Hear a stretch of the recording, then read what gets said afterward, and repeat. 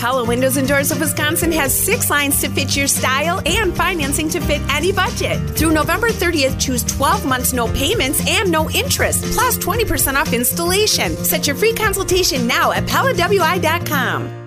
Live from the Annex Wealth Management Studios at historic Radio City, this is the Jeff Wagner Show. The AccuNet Mortgage Talk and Text line is open now. Give Jeff a call at 855-616-1620. And now in for Jeff Wagner, WTMJ's Scott Warras. Off we go on a Thursday afternoon. Welcome inside the program. Jeff is out this week. I've got you today till 3. Tomorrow until 3. We are, of course, monitoring everything Kyle Rittenhouse related. We are, a good chance we'll get maybe a recess here within the hour, a lunch break, as it were.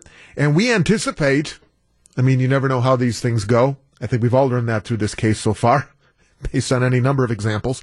Could have closing arguments before the day is out, maybe tomorrow. And when that happens, when those closing arguments happen, we will carry them live right here on WTMJ. So you better believe we'll get you, we'll have you covered in that respect. Coming up after the 1 o'clock news, we're going to talk a little bit more at length with Mike Spalding, who has been watching and taking in this trial and the testimony, basically every minute of this trial. WTMJ's Mike Spalding has been taking copious notes. He'll give us kind of a catch up as to what has happened today. And, cause I know many of you are able to tune in, tune out. You get little snippets here and there, and we'll do our best to kind of catch you up on the day. This show will not conclude at 3 o'clock without you hearing from the man who normally occupies this chair, Jeff Wagner, who was a guest on Wisconsin's Morning News earlier today. Will join. We'll bring back that audio because he gave his thoughts on the, I don't know, what would you say, bizarre, is remarkable too strong a word? Everything that unfolded through yesterday. Anyway, I'd be remiss if we didn't get Jeff's comments during Jeff's show. You know, I was thinking about this, so we'll do that after 1 o'clock. Have you, Kyle, producing as always, have you and your bride, have you guys turned your heat on yet?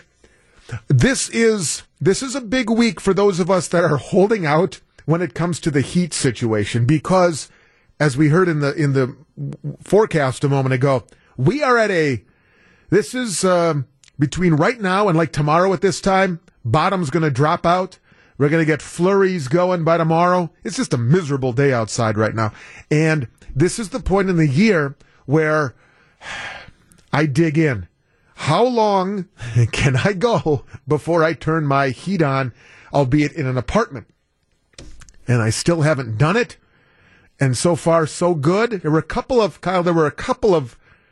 what would I say, 50-50 days last week, within the last couple of weeks. So what about you at the palatial Paczynski household? No, it's on. It's been on for a while. Oh, come on. Well, You're weak. I live in a duplex on the main level, so the heat, typically it's easier if you're on a second level. Basement isn't heated, so usually we're kind of sandwiched in. So it's been on for a few weeks. Right. Yeah, this is, in my mind, I kind of hold out until the thermostat in the apartment, until that hits below 60. When we're getting into 50s, it gets a little chilly. I have the advantage of being on the fourth floor, the top floor, so you get some of that heat that rises. Is that right? Is that scientifically right? If the third floor person below you has their heat on, you're going to be affected by that for sure. Oh, no, I mean, I feel like every time I mention this every fall, somebody will call, it's not actually the heat that rises, it's the air, right? Okay, you get my point, But this is for those, and I know there's some of you out there as well, that are holding out, that are waiting, that are, all right, one more day. Look at how much we're paying for so many things. How many inflation stories have you read, seen, or heard in the last 36 hours? Oh my gosh. Whether it's how we're going to get slammed for Thanksgiving, whether it's looking at what prices will be for our traditional holiday purchases, things like that. There's even a Santa shortage. don't know if you notice that. There's a Santa labor shortage. Whispering. Don't let the kids hear me say that. Yeah. Malls may not have Santa this year. So you factor in all of that. And if I can keep my energy bill a little bit lower for an extra day or two, I feel like every penny counts. And I think for some people, it's more of a, well, what's the temperature in my house than it is a date. There are some people who, nope, November 1st, heat goes on. That's the date. Doesn't matter if we're going through a warm stretch, cold stretch, an in-between stretch. November 1st, it goes on. I think that's ridiculous. Why would you just arbitrarily start it on a date when it's unnecessary? So I'm staunchly in the camp of don't turn the heat on until it's absolutely necessary. Now, when we get into the 50s, perhaps, then I'll have a decision to make. Could I get it into the 40s? Let me just say this.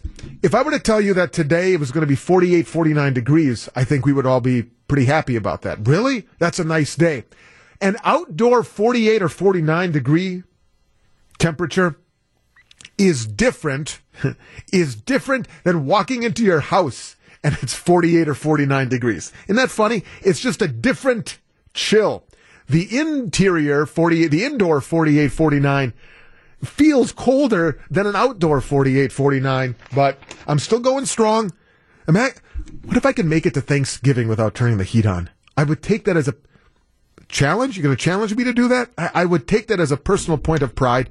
I don't know. This is a very difficult time in the next 24, 36, 48 hours for those of us that are still holding out and not yet turning on the heat. Some of you calling me cheap on the text line. Others are standing with me in solidarity.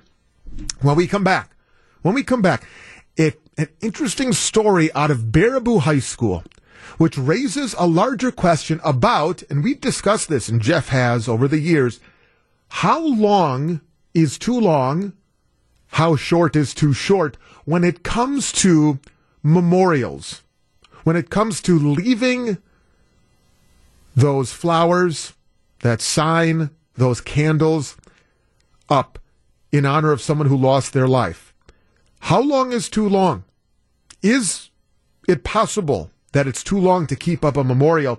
There's a battle going on in Baraboo between high school administrators and high school students about a couple of classmates that lost their lives. We'll get into that next. Scott Warras in for Jeff on WTMJ. You're listening to Jeff Wagner on WTMJ.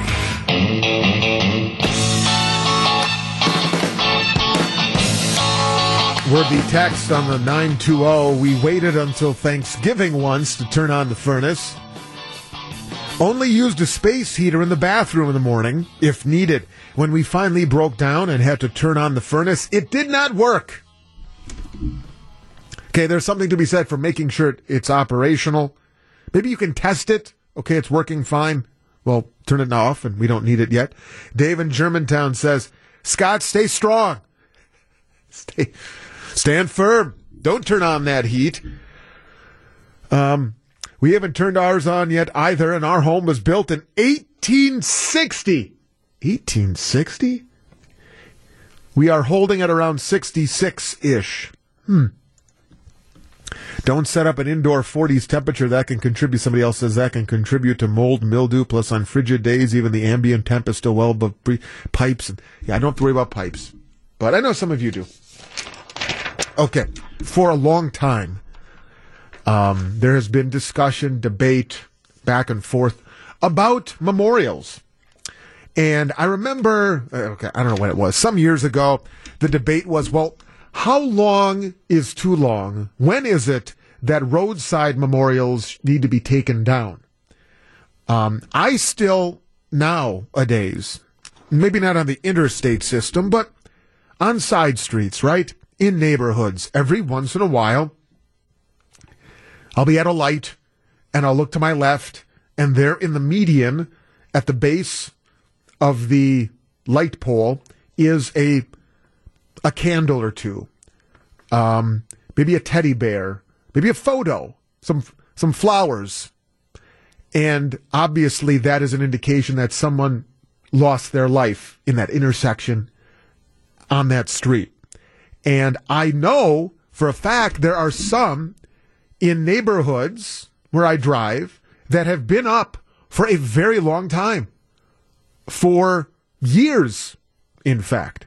And of course, if there isn't upkeep to them, they get worn, they get weathered, the flowers aren't very flowery anymore, the candles have long since been extinguished. Maybe if there was a picture, it's damaged by wind and rain and snow or whatever. But you can see that there's a memorial there, and for people who knew the individual that lost their life, when they go past that point, they never forget. And for people who didn't know what happened, you see it, and it, if you're like me, it hits you to varying degrees that, wow, right where I'm parked or right where I'm idling in my car, somebody lost their life. And that wouldn't be the case if it weren't for these memorials. The debate is unfolding right now in Baraboo High School. Students are demanding an apology from school officials after the school removed memorials from the lockers of 2 students killed in a car crash last month. Okay? So these 2 individuals lost their lives in October. We are on November 11th today. Baraboo High School junior Jack Blessinger said he went to school Monday morning to find the memorial he created for his friends was no longer there. Said, I didn't think the school could do something like this, that I thought they had more respect. So, met with staff. Students were dissatisfied with the school's choice to remove the memorials, so they responded with a protest. They placed sticky notes with the letters LLA and LLF, which mean Long Live Adelaide and Long Live Faith, the 2 students, on dozens of lockers at the school. Jack said all the kids that cared and the principal just went down and took all the sticky notes away. One senior said the school did not respond well to their protest, telling students they could be charged with vandalism. In a news release, okay, let's give you the other side here, Baraboo officials, school district officials said while they understand the memorials are part of the grieving process for some, they stated it can also negatively affect others. The memorials placed at student lockers were relocated to the Baraboo High School Student Services area to prevent, and here's the key, this is the part I want to focus in on, to prevent the potential for re-traumatizing students and staff. Officials said the memorials will remain on school grounds until the end of the week when they will be given to the victims' families. Again, the memorials that have been moved from the lockers to the office area there, in essence. At the end of the day, going back to Jack Blessinger, this was a student. At the end of the day, it's more traumatizing to take down the memorials this quickly, I interpret, he means, than to keep it up. It's Long Live Adelaide and it's Long Live Faith, and the school doesn't seem to realize that. Now, students are going to have another walkout tomorrow morning in protest of this action and hold a moment of silence for the victims and demanding an apology from the school. 855-616-1620. AccuNet Mortgage Talk and Text Line. 855-616-1620. Here's the angle that I want to go at least first, okay? What's more traumatizing? Is it more traumatizing to have these memorials at the lockers and students and staff seeing them every day as they walk through? Or is it more traumatizing to have taken them down?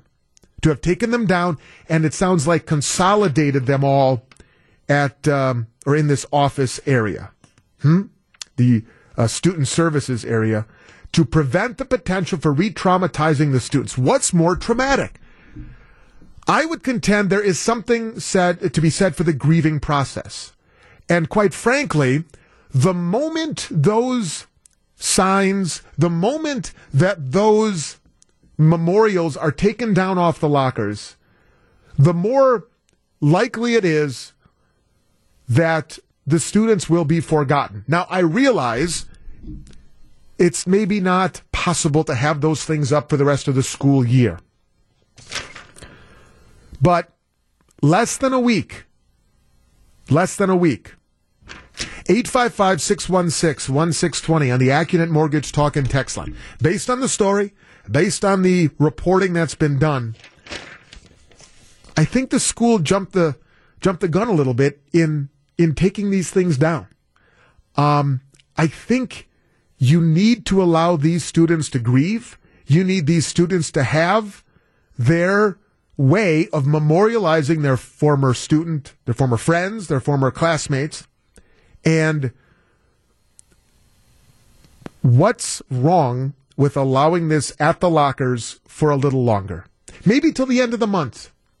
Maybe give it a month after their passing. I don't know. This just seems really quick. And this is not a good look, in my opinion, for the Baraboo district. But what say you? Maybe you lost a classmate in high school, college, and I never did. Not to this extent. And so I have not personally been touched in a situation like this. Maybe you have. And if you have, I'm particularly interested. How best can a student body and classmates grieve at the loss of fellow friends and fellow classmates? I just think the high school getting a little ahead of itself. Just wait. Just give it a little more time for these kids to honor their friends. 855-616-1620. Your calls and your texts as we continue on a Thursday. Scott in for Jeff. Jeff Wagner on WTMJ.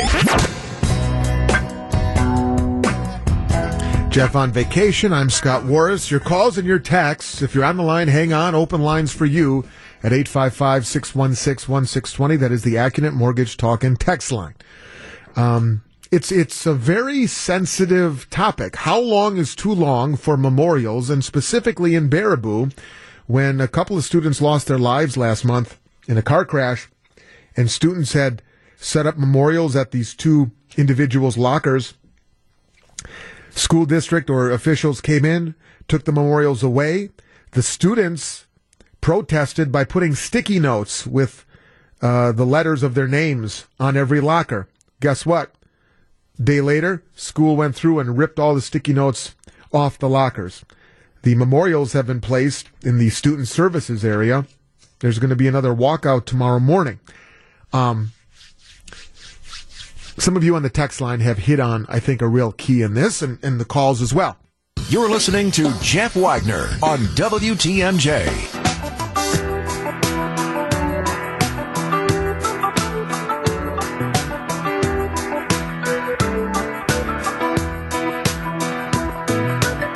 If you're looking for somewhere to watch Sunday's Packers game, how about this? I got an idea for you. Join WTMJ's Debbie Lazaga at Fox's Pub in Greenfield. Deb will be there from 3 until 6. Remember, it's a late afternoon game between the Pack and the Seahawks. But Debbie will be there from 3 until 6. Fox's Pub in Greenfield, games, prizes, so much more. Plus, it doesn't say this here, but she's going to give her inside analysis on the game. See, that's something we only get here behind the scenes. Plus, enjoy Miller Lite and Coors Light bottles for $3.25 or $2.25 for taps. I wonder how fired up she gets at a Packers game. I know some people get pretty riled up. It's the Miller Lite Packers Watch Party. WTMJ's Debbie Lazaga will be there Sunday, 3 to 6, Fox's Pub in Greenfield. If you want more info, head to WTMJ.com. Discussing the situation at Baraboo High School. I'll give you the date. These students lost their lives in this car crash on Friday, October 29th. So the first day of school where everybody was back together again would have been last Monday. So Monday, November 1st would have been the first day back at Baraboo High School after the accident the prior Friday where they lost their lives. What's more traumatizing? Taking down this particular memorial that students had put up outside the lockers, or keeping it up? Students say the fact administration has taken it down less than 2 weeks following the accident is more traumatizing. Others, the admin says you keep it up every day, that traumatizes people who see it.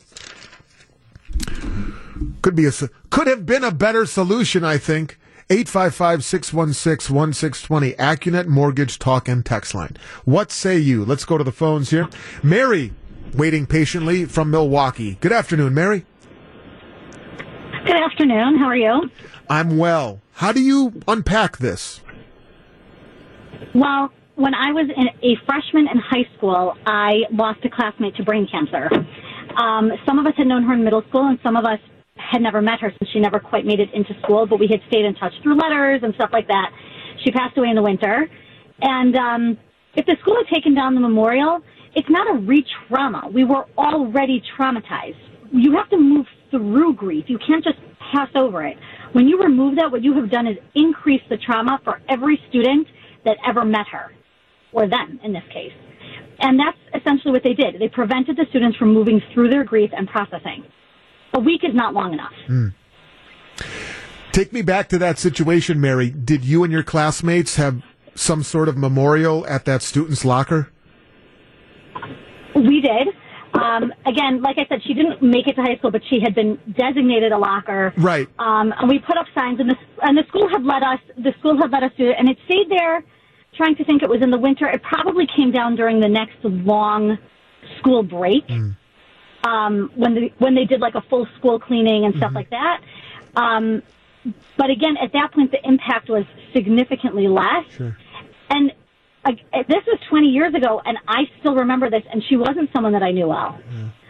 So the people that were her good friends, who thought about her all the time, who had grown up with her, who had been playmates, who all those things, taking that down any sooner would have been a terrible, terrible violation of their grief process.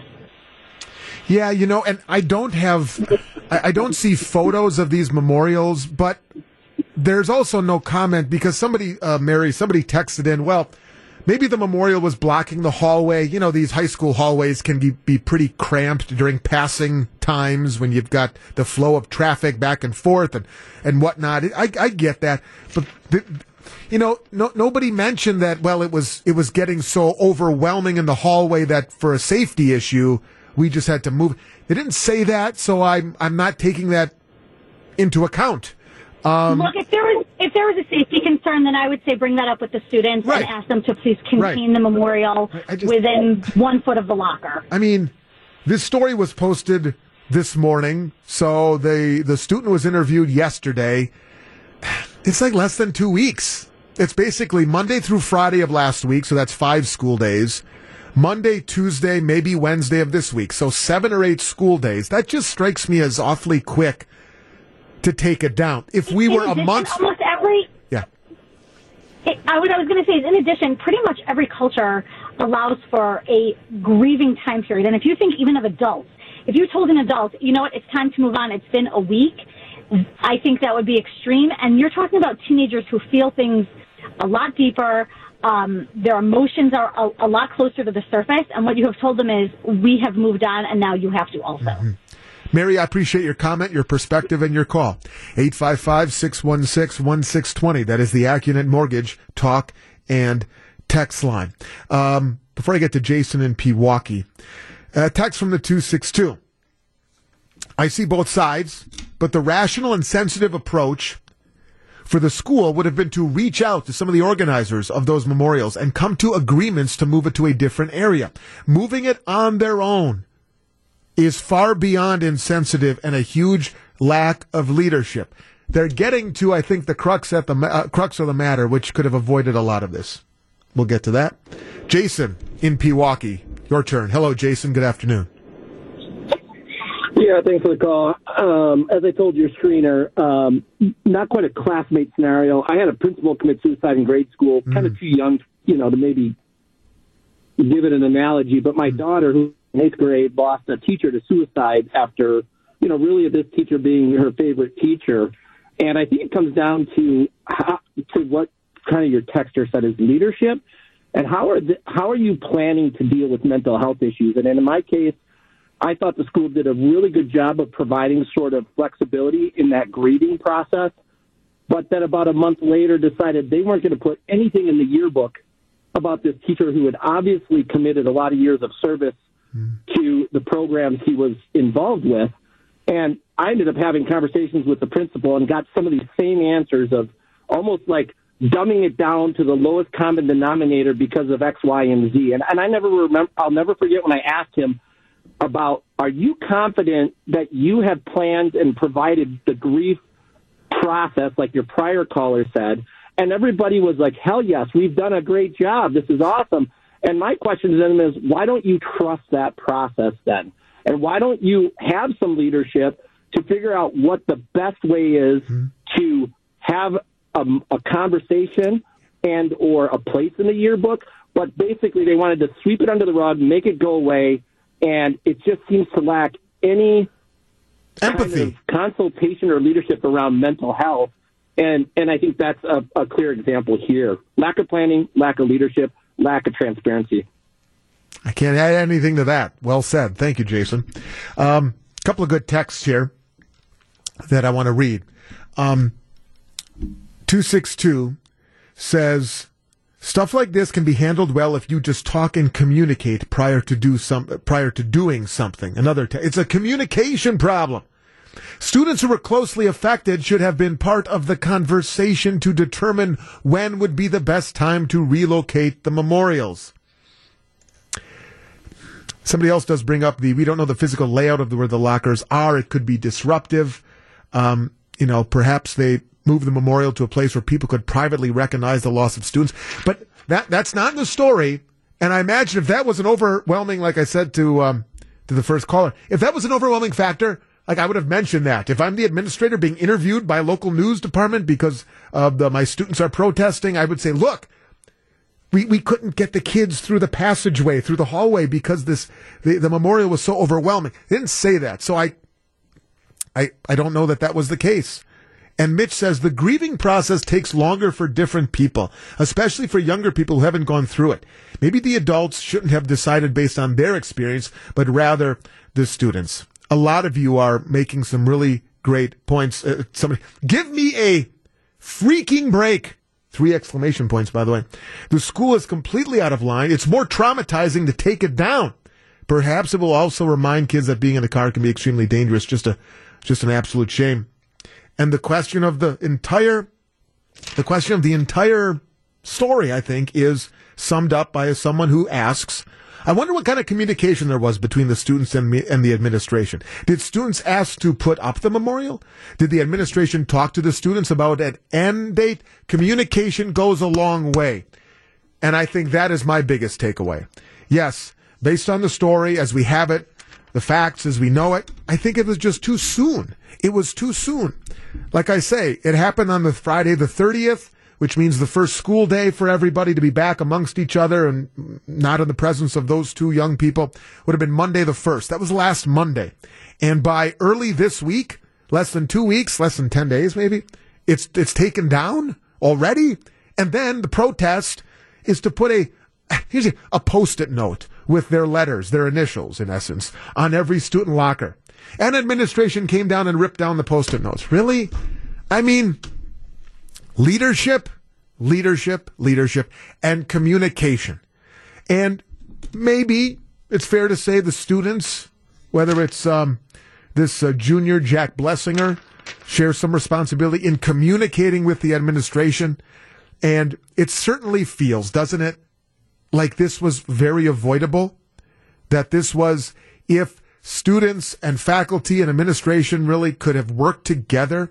Okay, what is the plan to honor these students? Before we rip it down, you're telling me nobody in the administration said, look, before we take down the memorials at these 2 lockers, maybe we can talk to some of the students who were their closest friends, or if they have like a student government body or something, could we just talk to some sort of representatives among them?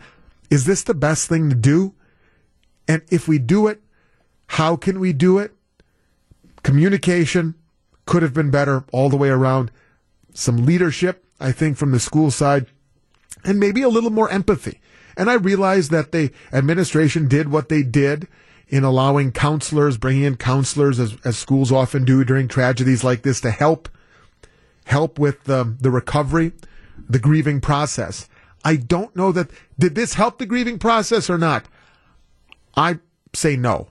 And by doing that, they did a disservice to all those other students who lost these friends, or at least knew of them, and were perhaps traumatized for it. Communication goes a long way, and every day in our news cycle, we have examples of that. This is one. It's a tragic one. It's a sad one. And we wish the best to the students of Baraboo High. This is Jeff Wagner on WTMJ.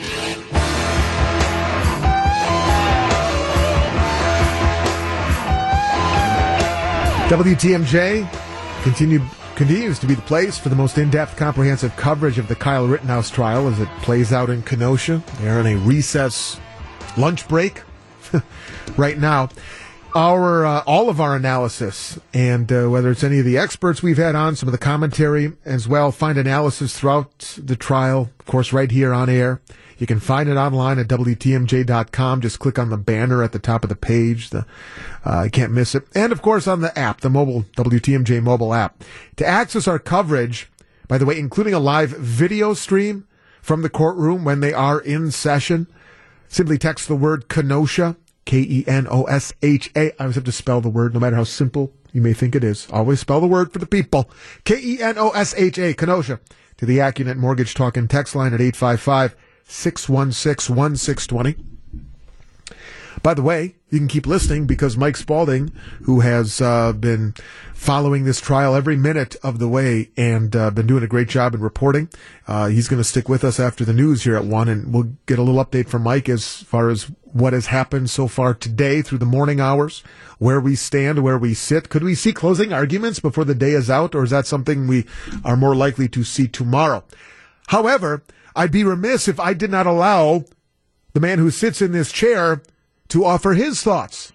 After all, Jeff Wagner, of course, a former federal prosecutor, a recovering lawyer, as he likes to say. And earlier today, on Wisconsin's Morning News, Jeff Wagner joined Eric Bilstad and Jane Matnair to give his reaction and his thoughts on what unfolded yesterday, which was, I don't know, is eventful an accurate term to describe everything that happened with Rittenhouse breaking down on the stand, the request for a mistrial? All that happened yesterday. So earlier this morning, the man who normally sits in this chair, Jeff Wagner, joined Eric and Jane to give his thoughts on the trial to date, heading into today's proceedings. So the Rittenhouse testimony, I think most defense attorneys or attorneys in general would say that he did very well for his side of the case yesterday. The back and forth with the prosecution, what were they trying to do? And was the prosecution out of line, do you think, with what happened with the judge? Well, the prosecutor, look, this is a case that's always been a difficult case for the prosecution because it screams reasonable doubt. Rittenhouse, to me, comes across as a kid who made some stupid decisions, got himself quickly in over his head, and then everything kind of escalated. So they're trying to portray him as, I don't know, something more, maybe a little bit more evil, et cetera, et cetera. So they were trying to rattle him. The prosecution did two things that justifiably drew the ire of the judge. First of all, a big no-no is you cannot, as a prosecutor, comment on a defendant's refusal to testify. That's absolute. People have an absolute right under the Fifth Amendment not to testify. So the prosecution starts off by saying, well, you could have told your story other times and you didn't until today. That's commenting on a refusal to testify, and it's the type of thing that if you get a conviction could get a case reversed. So that's number one. That's why the judge was upset about that. Secondly, they're trying to portray Rittenhouse as a bad guy. So they want to introduce what's called other acts evidence, statements he made a couple weeks before. This had come up in pretrial hearings, and the judge had said, look, I'm not going to rule on this now. Let's see how the trial goes, and then you can revisit this. Well, the prosecutor just blasted ahead without giving the judge an opportunity to decide the ruling. And the judge was furious, and justifiably so. The prosecutor should have said, Judge, I think given the testimony, he's opened the door for this, and then you have a hearing and the judge makes a ruling. The prosecutor just bypassed all that, and that's what created the issue. Jeff, did the prosecution overshoot? Should they have maybe not gone for such high charges? Well, the problem, Jane, is that this case is what it is. I mean, I think, there's always the possibility maybe when they get to the jury instructions that they may give the jury options of what we would call lesser included offenses, if there are any there. But this is a case that the prosecution, just because of all the stuff going on, really had to take. And I think maybe they were hoping that Rittenhouse came away in a different perspective. But, I mean, truthfully, who knows how the jury is perceiving this? Because I know there's a lot of people out there that think, regardless of what the technical instructions on self-defense might be, you've got a 17-year-old who shouldn't have had a gun, who starts all this chaos in motion. And we don't know how the jury is going to react to that. As far as mistrials go, are there different types of mistrials if one to be ruled? Right. There's two types of mistrials. The most common mistrial is one without prejudice. What that means is that you start over. You can retry them. What the defense is asking for, because of that whole Fifth Amendment thing we talked about, is they want a mistrial with prejudice, which means you could not retry him. I would be stunned. The judge isn't going to grant that in a case like this. That is an extreme remedy that almost never would happen. The judge isn't going to grant a mistrial in this matter. The judge is going to let this go to closing arguments, go to the jury. 3 more witnesses expected to take the stand today for the defense. In all seriousness, Jeff, thanks to you so much for taking a couple of moments. And when you're on PTO, people are on PTO, but appreciate the time. Oh, no, fascinating case. It's certainly the trial of the year. It might be the trial of the decade. And that the ramifications, however this comes out, you know, they got to be looking ahead because it's going to have some impact in Kenosha, and hopefully everything's going to be calm regardless of how this turns out. That, again, is the voice of Jeff Wagner, appearing this morning on Wisconsin's Morning News, giving his thoughts on everything that unfolded yesterday, heading into today, what has happened today, what have we learned today, and what can we anticipate once they come back from recess. We'll get you kind of caught up after the news with Mike Spalding on WTMJ. Live from the Annex Wealth Management Studios at historic Radio City, this is the Jeff Wagner Show. And now in for Jeff Wagner, WTMJ's Scott Warras.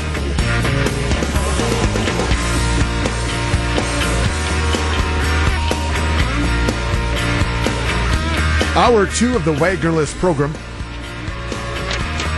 Right before the news, I played for you Jeff's comments when he called into Wisconsin's Morning News today, reacting to what happened yesterday. Well, we've had, since this morning, we've had several hours of additional testimony and whatnot in the Kyle Rittenhouse case. And Mike Spalding, good to hang with us for a little bit longer here. As Mike, as somebody who has followed this thing and every minute of it, quite frankly, and reporting on every minute of it since it began last week.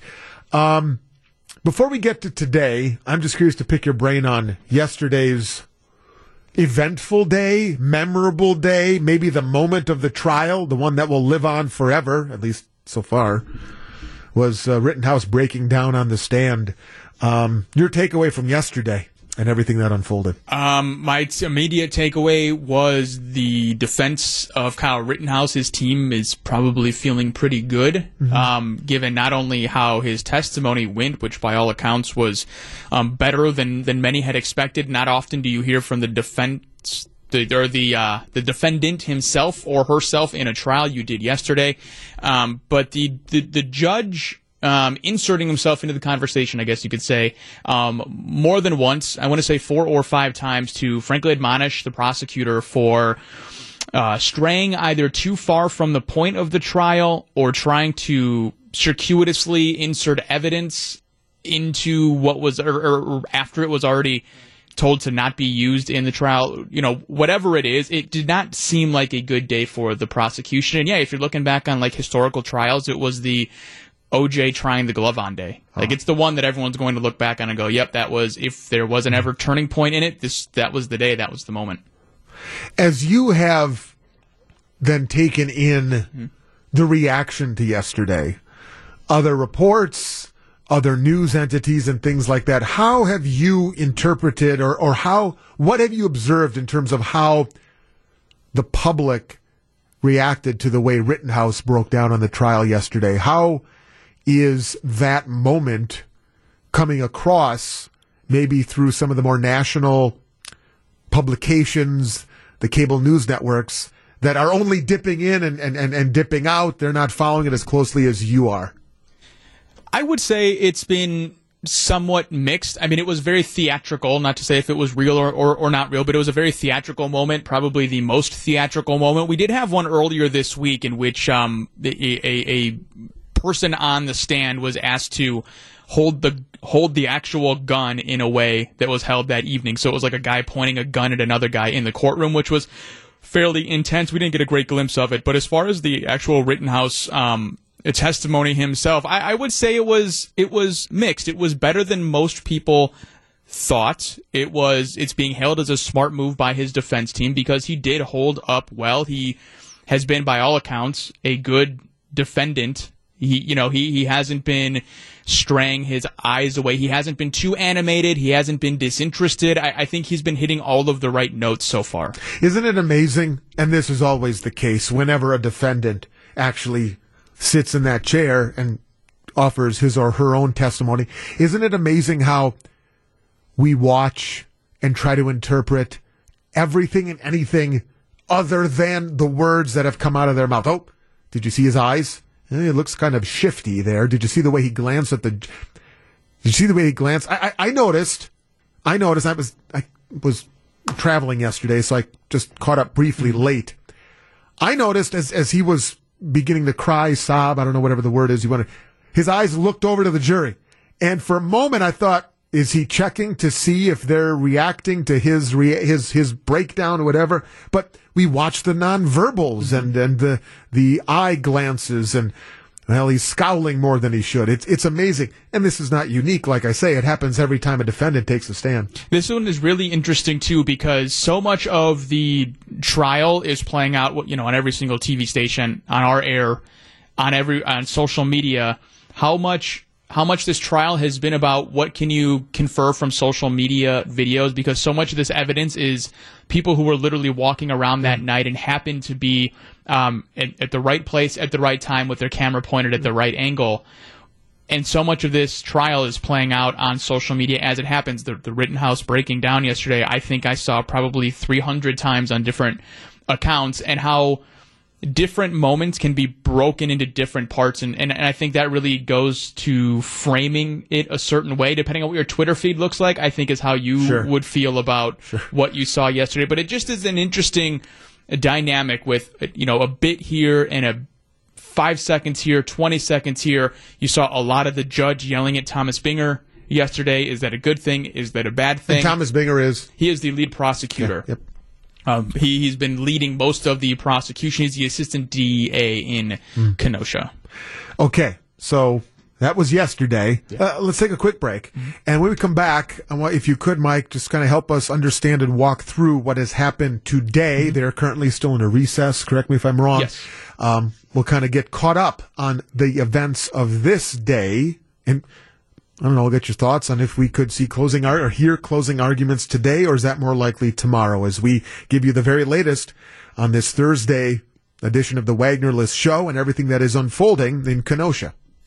Welcome back to Jeff Wagner on WTMJ. And a reminder, if you would like to, once they are back in session, if you would like to monitor the activities in the courtroom, you can simply text the word Kenosha to 855-616-1620, the AccuNet Mortgage Talk and Text line. Text Kenosha. We'll send you a link to all of our coverage, including a feed of the courtroom. WTMJ's Mike Spalding, kind enough to give us some time, as we should tell people, we have a tiny, like a small little recording booth back in the studio. You have commandeered that recording booth and made it your own. I went back to earlier. He's got all his papers laid out. He's got the monitor going. The headphones are on, taking copious notes of everything that's unfolding in the courtroom. And I appreciate it. And I know everybody does as well. So if you could, can you just give us a little outline? They're still in a recess today. What we learned today, as this thing works its way towards, the opportunity for the jury to deliberate, I imagine. Sure. So today we've gotten back to what I've been calling kind of the nuts and bolts testimony. Dr. John Black, he is a use of force expert who was the subject of some media attention 2 weeks ago, because it was being debated back and forth between the defense and the prosecution as to whether he should be allowed to even be an expert witness. And it turned out he was, and he spoke today. His job basically has been to walk through a handful of these videos that were shot frame by frame, second by second, and kind of break down what you're seeing, and he can kind of speak a little bit to human responses, things along those lines, because his overall expertise is use of force. So he talked for a good chunk this morning. In the middle of his cross-examination, kind of an odd moment, actually, because some of this was so late getting into the court. Some of this is still being reviewed by the prosecution as far as evidence goes. So he was excused from cross-examination. He went to the back. He is working now to go through some of this evidence. 2 more people were brought to the stand, one being a Kenosha police officer who was on scene the night and helped pick up evidence and things along those lines. The other is Drew Hernandez. He is a political commentator, kind of one of these freelance website running, a Facebook commentator, basically. So he's testifying as well. He took a bunch of video, but it's basically not anything near as explosive as what we saw yesterday. And these are the final 3 witnesses. So what's going to happen after lunch is Hernandez will continue being cross-examined. Dr. Black will then come back out, finish the cross-examination, at which point we'll be done. Now, that could take 3 hours. We don't know. It could take a while, but we are nearing the end. They're the final 3 witnesses on the subpoena list. And my expectation is that the jury will get kind of their order, their rules today, and we'll get closing arguments to first thing tomorrow morning. Okay. Does the prosecution get to call back any witnesses? I don't believe so, no. They don't. The end, because Judge Schrader said this morning he thought that the jury would begin deliberating on Monday. He had his days actually confused. He thought yesterday was Friday. And it turned out yesterday was Thursday. And so things might have gotten sped up. It depends on the weekend. The weekend is going to be very interesting to see, because it's do you want to, if you are the prosecution or the defense, put sort of this artificial time crunch on the jury heading into a weekend? Because if they are going to be sequestered, that means you are going to be, quote-unquote, threatening people with being stuck in a hotel for one of the last weekends before the holidays start. And that sounds punitive or whatever, but it is life. Life has to go on, and do people who have been going to the courtroom every day for 2 weeks and now want to be stuck in a room together. So that's kind of what I'm keeping my eyes on. Next thing I want to see. Right. One of the big storylines out of yesterday was also the motion to declare a mistrial. Yeah. Did the judge deny that request first thing this morning? Has he taken it up yet? Or is that just kind of out of sight, out of mind? Yeah, I have not seen an official ruling on the mistrial. He did say yesterday, after it was requested, you then heard this back and forth between the prosecution and the judge. He said, I don't want to do this, and essentially told Thomas Binger, again, who's the lead prosecutor, you have one more chance to not let this come up again, or else I will be forced to make a ruling on this. So the last thing he wants to do is declare a mistrial when we're nearing the very end, and also it would be with prejudice, which means it would be done. A mistrial would be declared, and it would be done. They wouldn't be able to bring it back around. So that was kind of an added layer of seriousness, I guess you could call it, or non-levity, heaviness. Okay, so if all goes according to plan, quote unquote, good chance we're done with testimony today. Yeah. And that would set up closing arguments first thing in the morning, which means the jury could begin deliberation late morning or after lunch, maybe tomorrow. Interesting. Yeah. But those closing arguments could take an hour each. Right. Closing arguments are the opposite of opening statements. They're very long because they're kind of recapping, and I would think that the prosecution has a lot of explaining to do, because again, I don't think it has gone the way that they maybe thought it was going to go. Is there any big picture here? Do you have any sense from people you've talked to down in Kenosha that regardless of how this verdict ends up, do you have any sense of how the community will respond and react? Because I think for me, that's certainly one of the things in the back of my mind is, okay, whether it's guilty or not guilty, or some varying degree of maybe guilt on some of the charges and not all of them, what type of reaction will the public have? And we all want peace in Kenosha again, and nothing on par, not even close to what was the reason for the Rittenhouse situation in the first place. Any sense as to how the public would react. Reading the tea leaves, it does not seem like it is as charged as it was obviously back with the actual shooting of Jacob Blake. Right. We also did not see any severe protests after the decision was made by the Kenosha County DA's office to not charge Officer Shesky with the shooting. There was no mass protest or violence or anything like that. So I'm not getting the sense there is, and I hope that I'm correct on that, but there has not been a large presence outside of the courthouse. Jacob Blake's uncle has been out there every single day of the trial. You've had a few people here and there who have approached the courthouse, but the overall attention and focus, I don't get the sense that it is as intense as it was last year.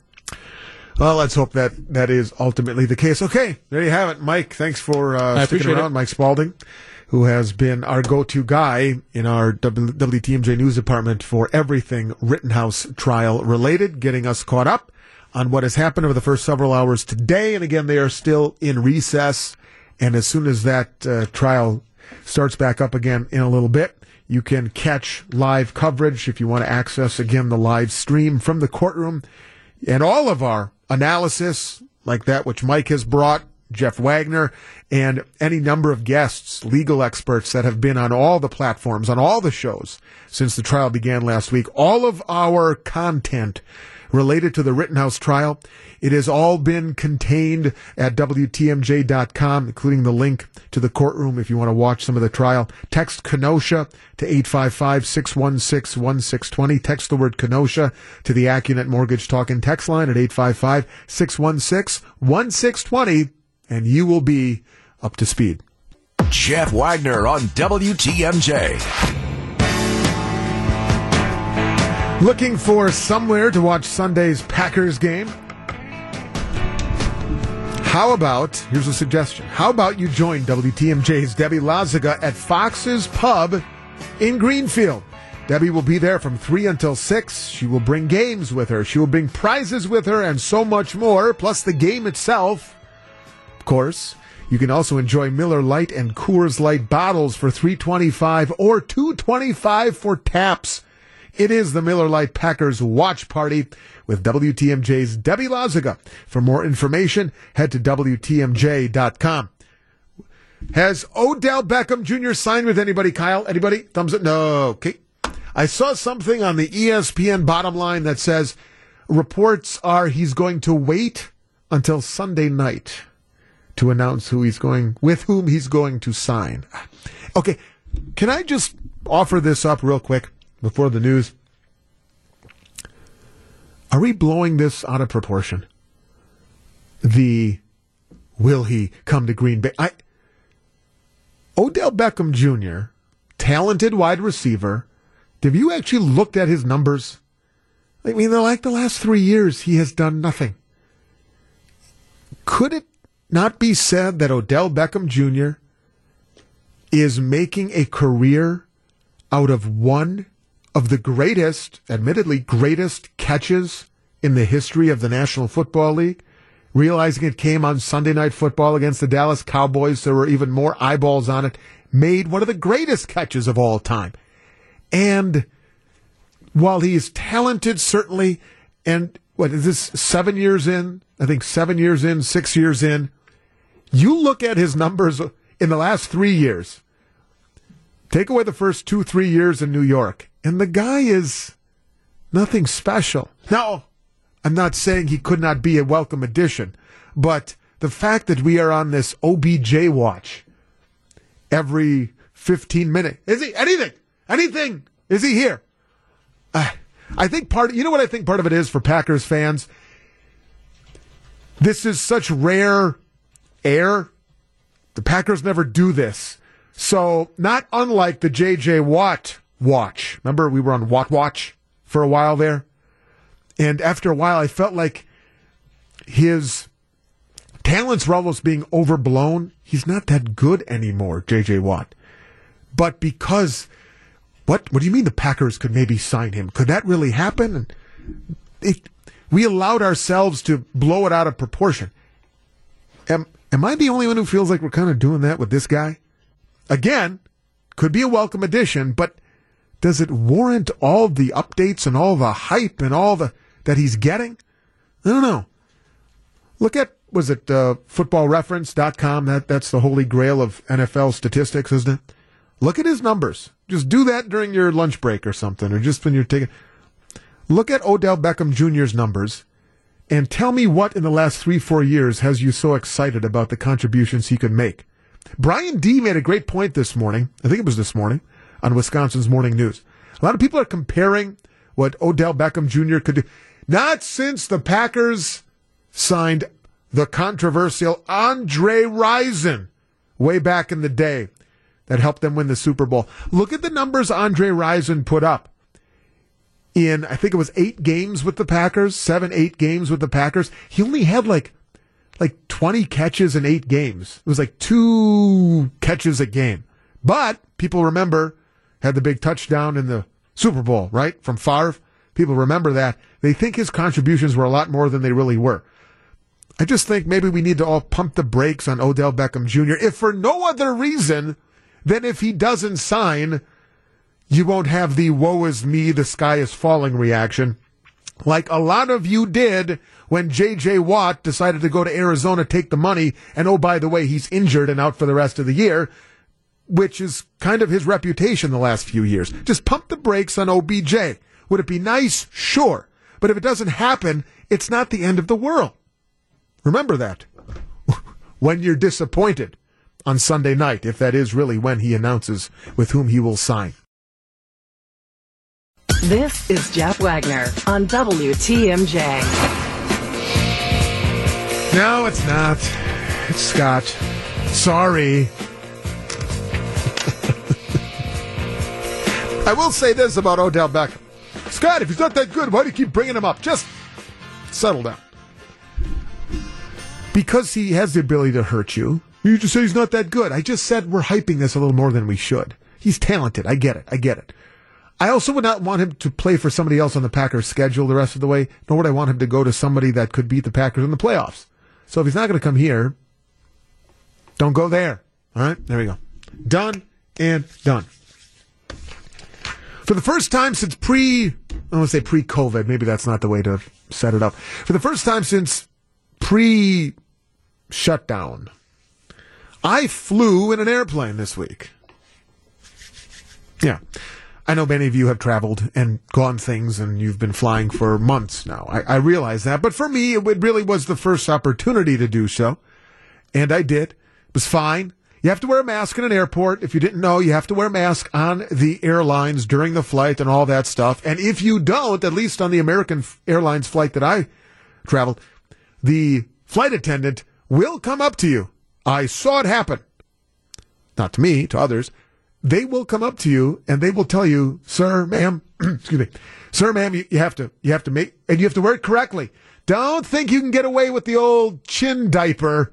No. You can't just put it over your nose and leave your mouth uncovered, nor can you just put it on your mouth and leave your... They will come up to you, at least these flight attendants did. And they will, Kyle. No, they wouldn't know your name. Mr. Paczynski, they would call you. How do they know your name? Because you're popular. Mr. Paczynski, you got to put the mask on the proper way.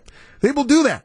When you're walking on the flight, when you're boarding the flight, when you walk over the threshold, got to make sure you put the mask on proper way. Okay, it's fine. I'm okay with it. It's fine. It's not a big deal. Been wearing masks long enough now. It's not a big deal, folks. Get over it. But what happened was un-pandemic related. Waiting to leave, sitting there, right, in the terminal, waiting to leave. All of a sudden, the person at the ticket counter that checks your ticket before you walk down the jetway comes on over the speaker. Your attention, please, for all of you looking to take flight number 1234, service to O'Hare. We are overbooked. Uh-oh. We need one of you to decide to take a later flight. We will, and then I've never heard it put this candidly. I got to do the sound, otherwise, that helps them. Otherwise, we will not take off until he didn't laugh. We will not take off until one of you has decided to not go. What? Maybe it was just the candor with which this person, who was a very candid clerk, ticket counter clerk, whatever the term is, because as a side note, I went up there earlier to him and I needed a seat assignment because I didn't have a seat assignment. And he said, yeah, I'm not working on that yet. What? They were dealing with another flight issue for another plane. Yeah, I'm not working on that yet. Okay. I'll come back later. So this was a very candid individual working for American Airlines. But here's the thing. Here's what they said. They said, this plane will not leave. We will not take off until one of you agrees to be bumped, in essence. Right? So I didn't have a choice because I knew I was filming for Jeff today. Maybe if it was a different circumstance and I didn't have to work today or whatever, maybe I would have thought, all right, I'll wait 6 hours. I was in Fargo, by the way. I'll wait 6 hours here at Fargo International. I don't even know if it's international. I'll wait at Fargo International Airport and get a credit of how much. But here's my question. For those of you who are regular travelers, how much is worth holding out for when it comes to being bumped? And I've been in instances where they have then publicly announced, if you are willing to be bumped, we are willing to put you in a hotel overnight and give you a $250 airline credit, good for 1 year from today's date. My gut says you hold out for anything under $500. And if they're going to put you up at a hotel, maybe there's some wiggle room. My gut told me it wasn't going to be an overnight thing. You would have to wait maybe 5, 6, 7 hours and leave later that night. To those of you who are regular travelers, 855-616-1620 on the AccuNet Mortgage Talk and Text line. Give me some advice. Give each other some advice. The next time you're waiting for a flight that is overbooked, which is another topic, by the way. Why do they... Every flight is overbooked. They do this assuming people don't show, and it's a business model that apparently works well enough that they keep doing it. But, like, how much money should we be holding out for? Do you, Kyle, as before we go to the phones, 855-616-1620, is there a dollar figure for which you will hold out, and if they cross that threshold, okay, now you're talking my style. Okay, now we're talking big bucks. I'll take a $500 voucher. What say you? I think it starts at around $500 for me. I mean, I've never been in this position where I am able to just cancel my travel plans and be where I am for another day or so. Right, that's a big part. But yeah, I think it would have to be at least around $500, enough for like a round trip, right? And extra that. Yeah, you have to think how much, and it's not just a one way. Think of a round trip ticket somewhere, which is why I kind of go. If you hit me at 500, now we're talking. Maybe now we can do a little negotiation. 855-616-1620. AccuNet Mortgage Talk and Text line.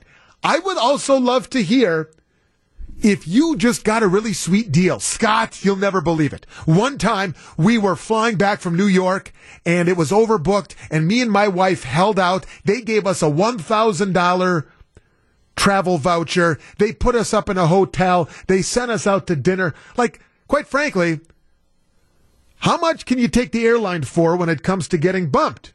Because it's pretty brazen for these airlines to do this to us as consumers, as travelers.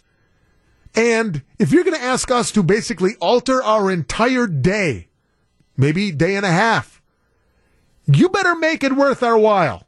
So what is it? What is it an airline can offer to make it worth your while? And maybe you have an anecdote of something you experienced.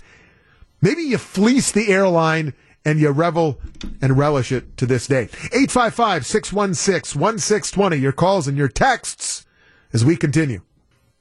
Welcome back to Jeff Wagner on WTMJ. Texter on the 414. $600 flight voucher, meal voucher, bar voucher, and an extra night in the Bahamas. Boy, was my boss upset. My wife and I enjoyed the extra day of vacation. That sounds great and all. Again, if you're spending that extra day and all the voucher money in the Bahamas. All due respect to the members, to the citizens of Fargo. What are they called? Fargoians? Fargoites? Fargo, North Dakota is not exactly the Bahamas. That's where I was. 855-616-1620. All right. Al is in Milwaukee. Okay, Al. What's the threshold for fleecing the airline when they want to bump you? Well, we were in Vegas coming back, and we got there like 3 hours early to check in, and my uncle wanted to gamble on the machine. They were looking for volunteers to take the 4-hour later flight, and they offered us 2 round-trip tickets anywhere in the U.S. So I talked to him, and he said, yeah, I'll just stay here and gamble for 4 hours. I don't care. It's more hours I can gamble. So he's gambling. I'm sitting at a restaurant eating lunch, and the ticket agent goes by, and she says, just so you know, there's room on your original flight. You can fly that. And I said, well, what happens to the 2 vouchers? And she says, just keep them. Oh, no kidding. That is the ultimate win-win. We flew our regular flight, and we got 2 round tickets. Wow. Ka-ching, ka-ching. That's pretty sweet. That's pretty sweet. Oh, yeah, we got them. You did. Good job, Al. Thanks for that. So in the end, the spot opened up. They got on the original flight, and they were allowed to keep the vouchers. Wow. That's good stuff. Rick is in Muskego. All right, Rick, tell me the time you fleeced the airlines. Well, there's 2, actually, after hearing that last story. The most recent one, 2018, my wife and I were coming back from Italy. We're at the airport in Rome, and the flight got canceled, or they canceled the flight because of mechanical reasons. So it's not the exact situation, but they gave us each a voucher for they paid us cash, 600 euros, which is about $700.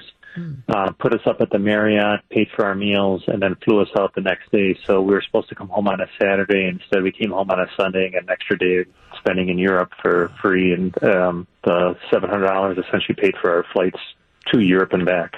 That wasn't bad. That's pretty good. That's pretty good. Yeah, Rome, again, you got to spend an extra day in Rome. That is pretty special. Thanks for the call, Rick. I will add Rome and Fargo. Not really the same. But I'm happy that was the case. So we have somebody was Vegas, Rome. Bobby in Milwaukee. Hello, Bobby. Hi. Okay, what's your story? Well, this was many years ago, probably about maybe 25 years ago, if not more. My husband and myself and 4 of our children and 2 grandchildren, we went to Hawaii to a meeting. And when we were scheduled to come home, we were in Maui, and the airline, United, called and said, oh, they could get us on a later flight because we didn't want to leave too early. And so we said, fine. And they said, come down and pick up your tickets. So we went down and picked up the tickets. And they said, well, for the inconvenience, well, it was not inconvenient. It was in our favor. We'll give you the vouchers for the cost from Maui back to Milwaukee. Whoa. So we got the vouchers for all of us. And when we got home, and about maybe a month or 2 later, I get a packet from United with another set of tickets from Maui to Milwaukee. So wow. We had, I believe it was 18 vouchers from United. Wow. Wow. Good one, Bobby. Thank you for sharing that. In this day and age, you put those things on eBay and see what happens. All right, I'm going to take a quick break. When we come back, Gary in Sussex says the initial voucher was for $300. Because, again, I'm curious, how long do you hold out before you go, all right, we got a deal. Now they're finally going high enough. Started at $300. You'll never guess how high the airline got before somebody took it. We'll get that story and and a couple more texts as well in just a moment. All right, let's get this story here. This gives me hope. Maybe I'm going to follow Gary's plan in the future. Gary in Sussex, go ahead. How high did the price get for your particular airline? It got to $3,000. Oh. We were flying to the Dominican Republic, and when we were boarding the plane initially, I mentioned to my wife, I just thought they heard they started at 300. I'm like, oh my gosh. Well, we weren't going to budge on that. We had the 60th party. We're meeting people, limited time. They just kept going higher and higher. And when we sat down in the plane, it was like a let's make a deal show. They would offer a price. No one took it. 700, 800. It was like she went to her boss to go get permission to go higher because they must have needed somebody on that plane. And next thing you know, it was up to $3,000. I'm like, finally, somebody raised their hands as the plane groaned. And a couple got off. Wow. And another couple got off. And it was amazing. We couldn't believe it was that much money. They had to spend it within a year. Yeah. Flying, they put them up in a hotel for the night. Right. And that was the deal. Do you know what strikes me about your story, Gary, is they had you all board the plane and then they had two people get off the plane. Like in my situation yesterday and in the past, it's usually everybody's still sitting out waiting to board. You're still sitting in the terminal and they make the announcement, we need to. At that point, they need somebody to back down and allow themselves to be bumped. That's crazy that they boarded the plane and then would not take off until somebody physically got off the plane and took their bid. Yes, that's what they had to do because they weren't getting anybody taking the bite. Right. They tried the whole time. They had to start boarding these people on the plane so it wasn't going to get delayed and kind of a thing. But finally, somebody took it and they left. So that was, I'll never forget that. That's great. Thanks, Gary. That's great. It's a moment for the traveler, for the consumer to fight back. I almost felt yesterday sitting there like, no, ladies and gentlemen, solidarity amongst all of us. Hell no, we won't go. Hold out. 200. I think it was the starting bid yesterday was $250. Come on. $250. What is that? I mean, I'm not even going to, I don't even blink my eyes at $250. That's why I said $500 is my starting limit because I want to get a round trip voucher. I want to get enough money on a voucher that allows me to go to and back from somewhere at some point within the next calendar year. I love the fact that whole plane, they just sit there in their seats. No. 800. No. 900. No. 1,000. No. And they keep going higher and higher. Yeah, it's like, let's make a deal. $3,000. There is a winner. 815. What if you have a connecting flight you need to meet? How does the compensation change? Yeah. Well, that's exactly right. I got a connecting flight in Tallahassee. You're going to have to pay me a lot more. Somebody says we're retired now, so $400 to $500 is a good going rate as long as they bumped and compensated both of us. But before retirement, there would never be an amount that we would have accepted. Although if it got to $3,000, you'd have to think about it. Okay, I appreciate that. I'll remember that, and maybe all of you will remember that as well the next time you're in a similar situation. Coming up after the news with Melissa Barclay. I'm going to do something that I know Steve spent some time on his show, the morning show as well. We're going to set aside a few segments after the news and have you call in or text in somebody you would like to recognize here on Veterans Day. To honor someone who is still with us, by the way, and that's kind of the delineation I make between Veterans Day and Memorial Day. I do this on Memorial Day as well, where we call in to remember those who are no longer with us, who've died, but who served. And today on Veterans Day, it's a day to, I think, focus in especially on those who are still alive and served in our military. 855-616-1620 on the AccuNet Mortgage Talk and Text line. Who would you like to recognize? Who would you like to honor on Veterans Day 2021? We'll open it up. The platform will be yours. Calls and texts on WTMJ. Live from the Annex Wealth Management Studios at historic Radio City, this is the Jeff Wagner Show. And now in for Jeff Wagner, WTMJ's Scott Warras. Spending a couple of moments now here at the start of the 2 o'clock hour on this Veterans Day, November 11th, 2021. And I thought to just open it up and I'll let you honor a veteran and someone who served or is still serving in our armed forces. An opportunity for you to give a shout out, as the kids would say. Give a shout out to somebody who has devoted their careers to the military, put their lives on the line, and who knows, they might be listening, they might hear it. And that is the difference, I think, in doing this today as opposed to Memorial Day, where Memorial Day is predominantly reserved for those who served and who have died in the line of duty, and to memorialize, as the word would tell you, memorialize their lives. And today is a day for those around us, those who are still with us, who are in the military or are retired, ex-military, to say thank you. Thank you for what you did. Thank you for what you are doing. And that's what I'd like to do for a couple of minutes, and I will just kind of open things up for all of you to do that. The texts are great. The calls, I think, sometimes are a little bit more effective in a moment like this, but I know not everybody can text. Not everybody can call at the given moment. 855-616-1620. Maybe you've never called in before. I'll give the number again. 855.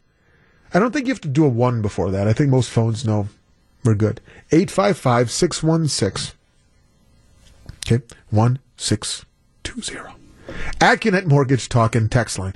If there are texts, I will do my best to pronounce the name. If you give a last name, I'm sorry in advance if I mispronounce his or her name.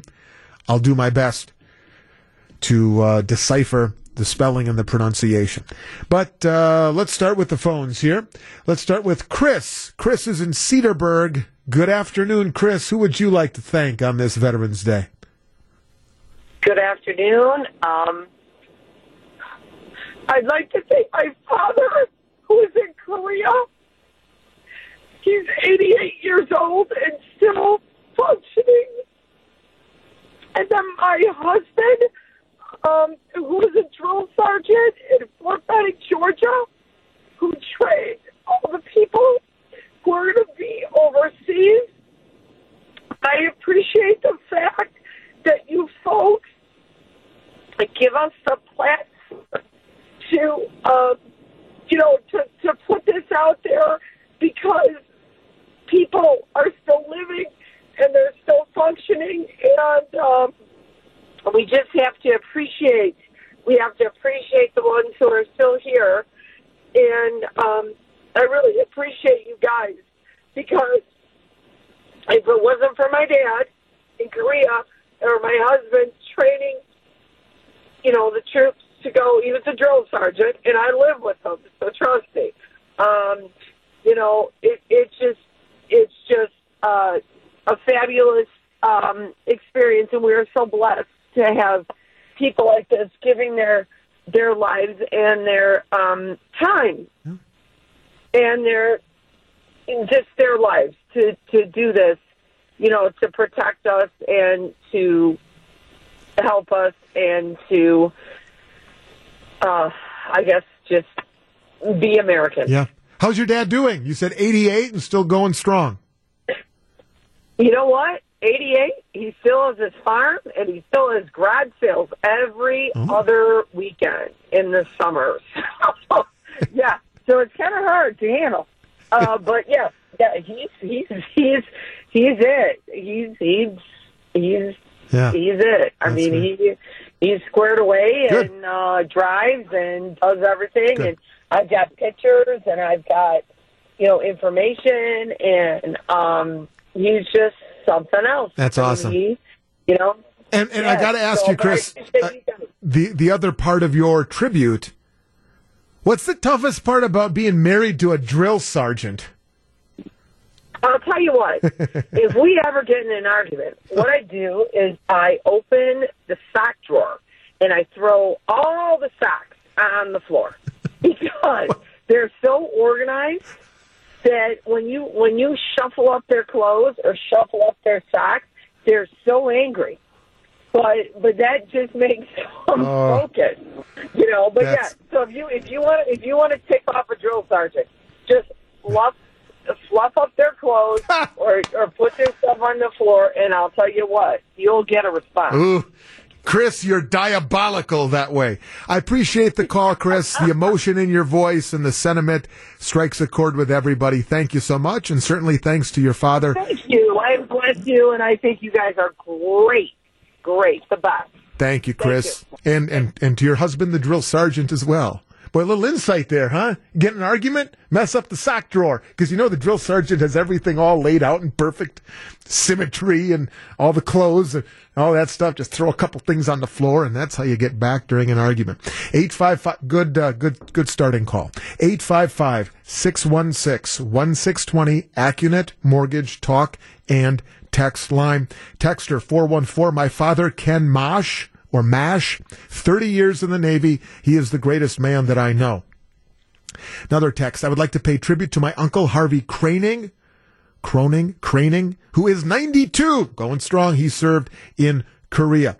Somebody else says, Scott, we have a whole family of veterans. The Navones, I believe the Navones, my dad John, my sister Bridget, my brother Dominic, my brother Mike, and myself, Steve. Happy Veterans Day to all.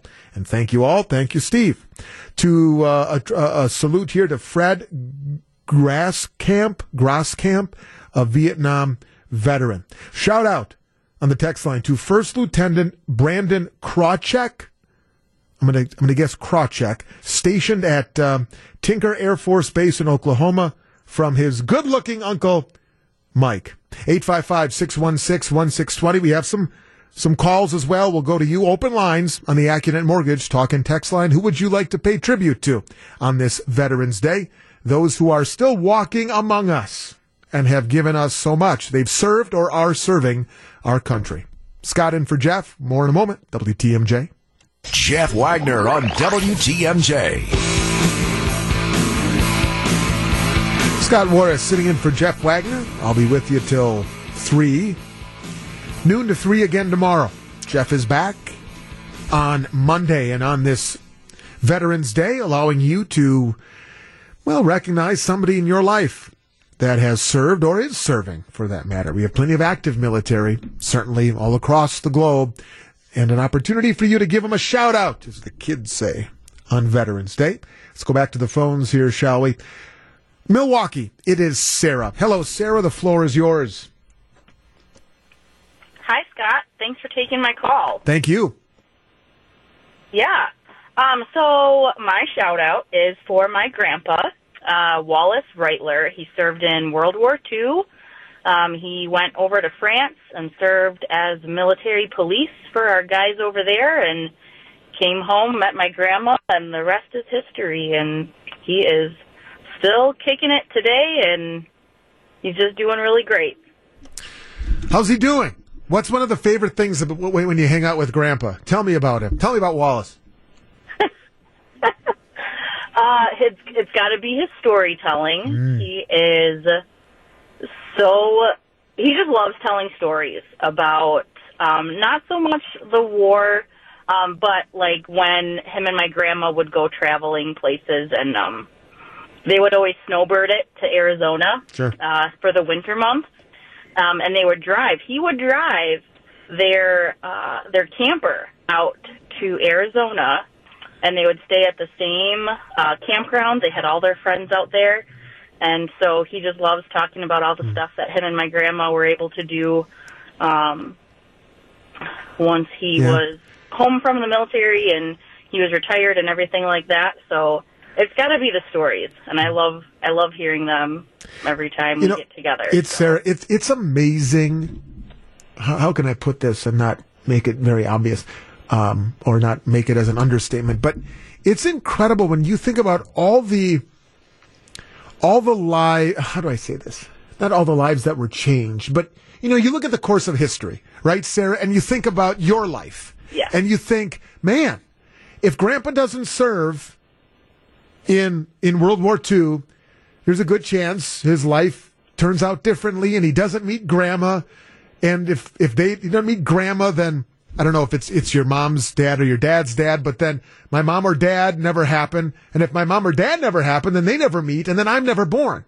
I mean, you start looking at the way the dominoes fall with life events, and for generations, it was war that altered the course of people's lives. It set them off on a trajectory where they led lives that they would otherwise not have led, and they met people that they never would have otherwise would have met. And because of that, you, me, Sarah, I got a similar story. You and me are here because of their service and what came of it in the years and decades after. And you look at it that way, it's just, it's sometimes it's obvious, I think, but it's also remarkable in how generations were crafted and formed and changed forever because of the service.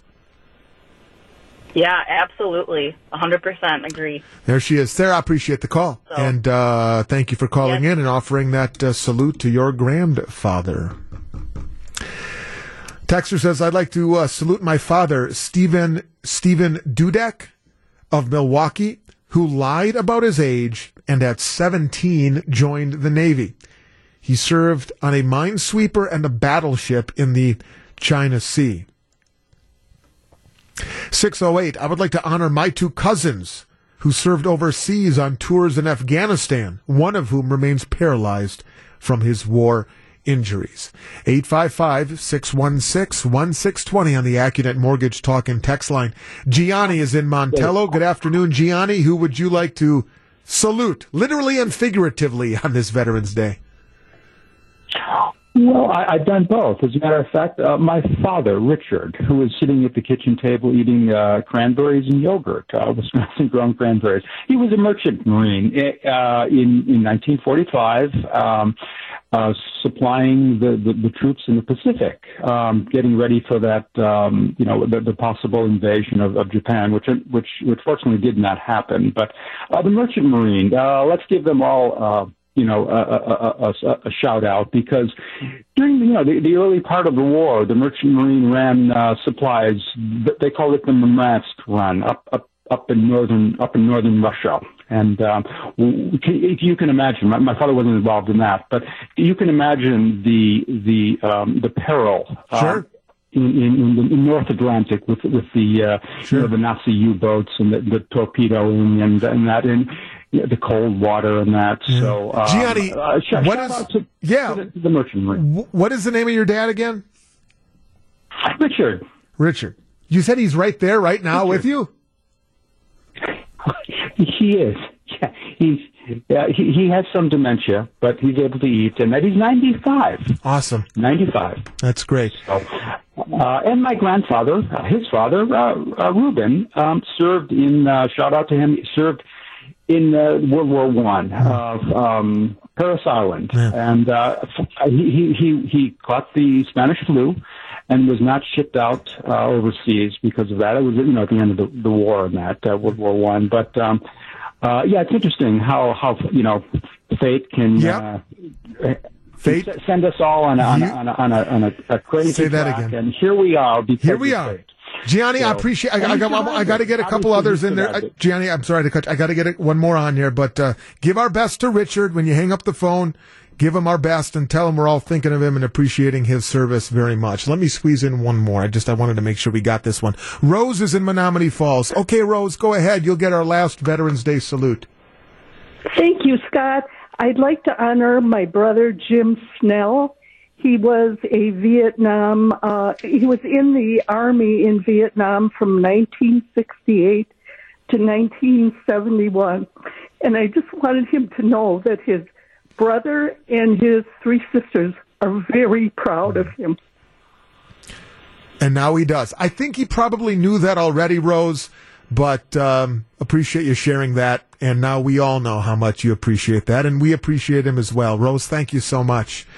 Glad we could do that, and I know other shows have done that, and this is everything else we have going on right now. I know we do Rittenhouse trial, Packers, sport. Take a moment. If you know a veteran, if you run into a veteran sometime, look, you don't have to just do it this day. Obviously, I get that, but it's important that we set some time aside to just focus, block out all the other noise of our lives, and recognize what these men and women have done and are doing for all of us. And we appreciate it. And we thank them on this November 11th. Back for more. Here's WTMJ's Jeff Wagner. Are you looking for somewhere to watch Sunday's Packers game when Aaron Rodgers connects with Odell Beckham Jr. for the first time? Kidding. People are, what? Kidding. This still could happen, but probably not. He's not a Packer. Calm down. Join WTMJ's Debbie Lazica at Fox's Pub in Greenfield. Deb will be there from 3 until 6. Remember, it's a later afternoon game. 3 until 6, games, prizes, so much more. Plus, enjoy Miller Lite and Coors Light bottles for $3.25 or $2.25 for taps. It's the Miller Lite Packers Watch Party with WTMJ's Debbie Lazica. For more info, head to WTMJ.com. I assume if it happens, Greg Matzek's going to come storming in here quickly and hair on fire. Theoretically speaking, Greg is bald. He shaves his head, so that won't work. All right. Got a little time left here before we give way to Greg and John and Melissa, so let's do this. Great Scott! Okay. Are you, Kyle, thumbs up, thumbs down Elon Musk? I find Elon Musk to be a very polarizing figure. You go, meh. Thumbs up, thumbs down. Kyle Paczynski, affirm, meh. Well, like him, hate him, or meh. The SpaceX mogul insists he will move to Mars, not soon enough, and believes humans need to colonize our neighboring planet to become a multi-planet species. However, experts warn that it's not just the perilous 140 million mile journey which would be dangerous if you survive the trip. But that's kind of what the old pioneers went through, right? The 49ers, the original 49ers, not the football team. You're going to make the trip out west. Good luck. If you survive the journey, you'll be in good shape. Anyway, experts also warn, if you make the journey, humans will endure the most brutal living conditions imaginable. But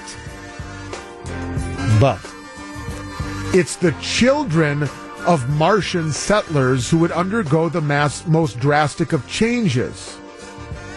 According to Rice University biologist Scott Solomon, these changes would happen much quicker than they would on Earth because of the vast changes in lifestyle, gravity, and radiation. Firstly, Mars is smaller than Earth, and it has 38% less gravity. It lacks also a global magnetic field, lacks a thick atmosphere, and a protective ozone layer. This means Mars gets battered by space radiation, UV light, charged particles from the sun, and cosmic rays.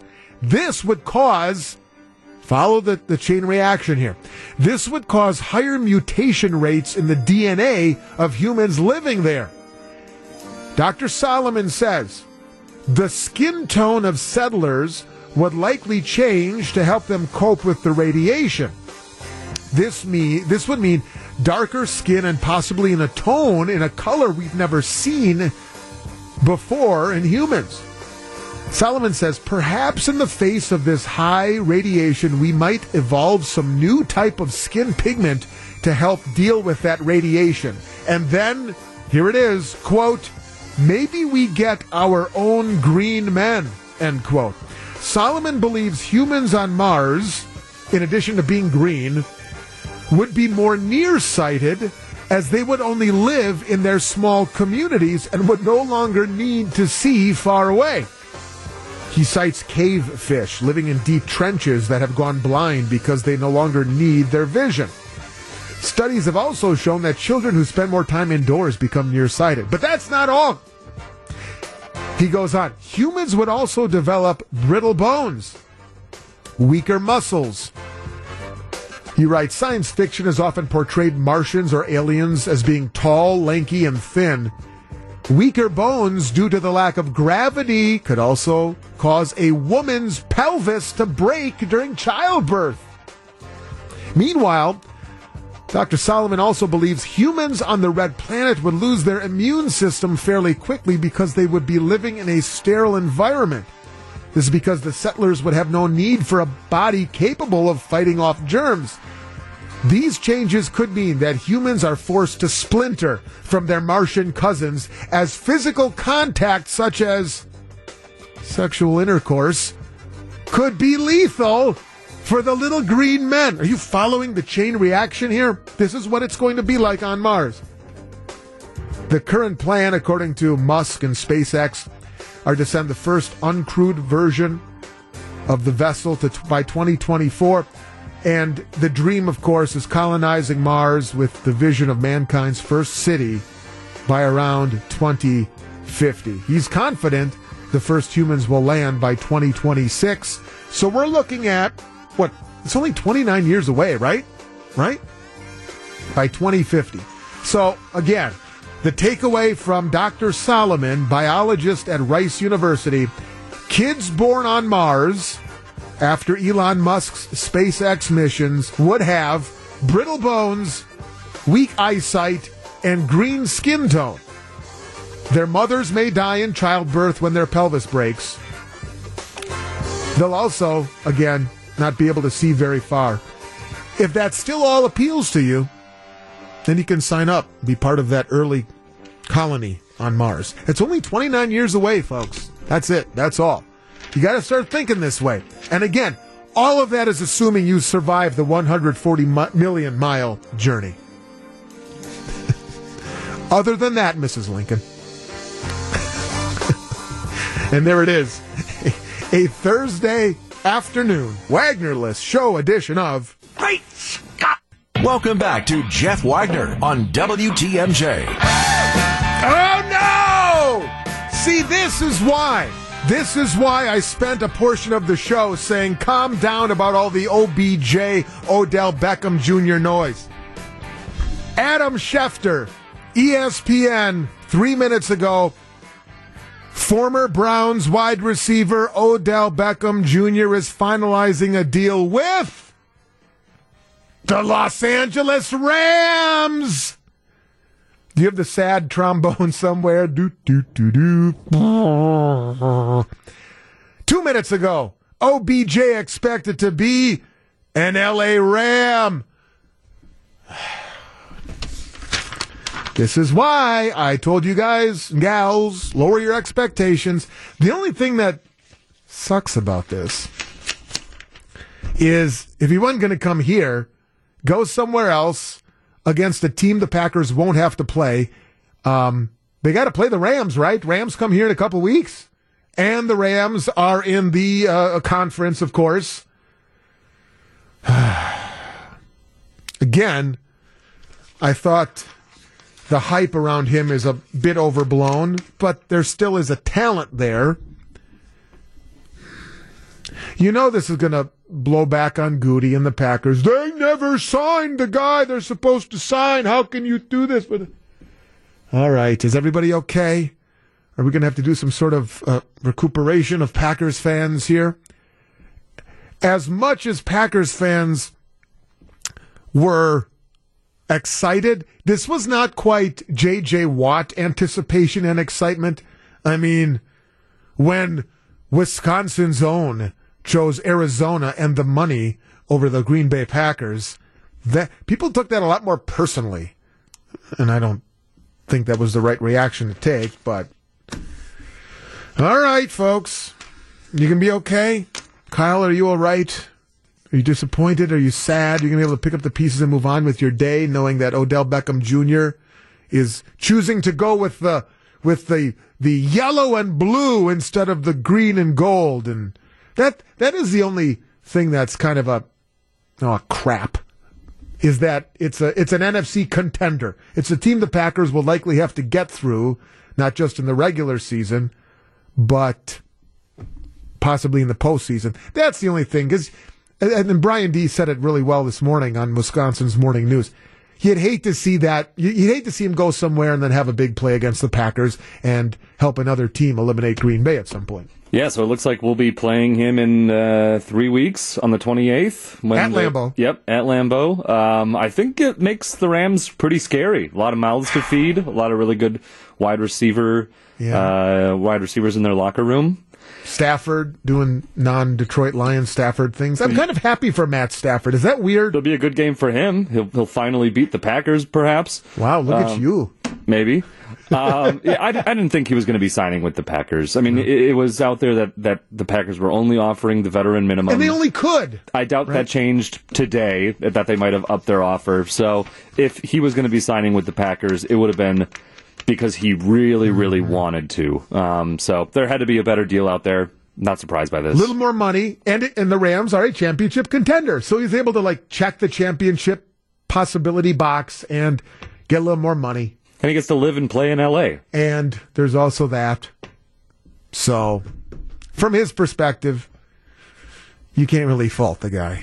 I know that's not going to stop. Yeah, somebody said, what happened after Sunday? I said it was just a report. It was just a report that he was going to announce it after Sunday. So much for the idea he just wanted more attention. Not that he's not going to get the attention here. There you have it. It happened. We broke the news. Odell Beckham Jr., according to Adam Schefter, is expected to be a member of the Los Angeles Rams. There you have it. It'll be okay. It'll be okay. It'll be all right. We don't have the RELAX quote on standby, but relax. We'll get a preview from a very relaxed John Mercure, Melissa Barclay, and Greg Mattson. A preview of Wisconsin's afternoon news in just a moment.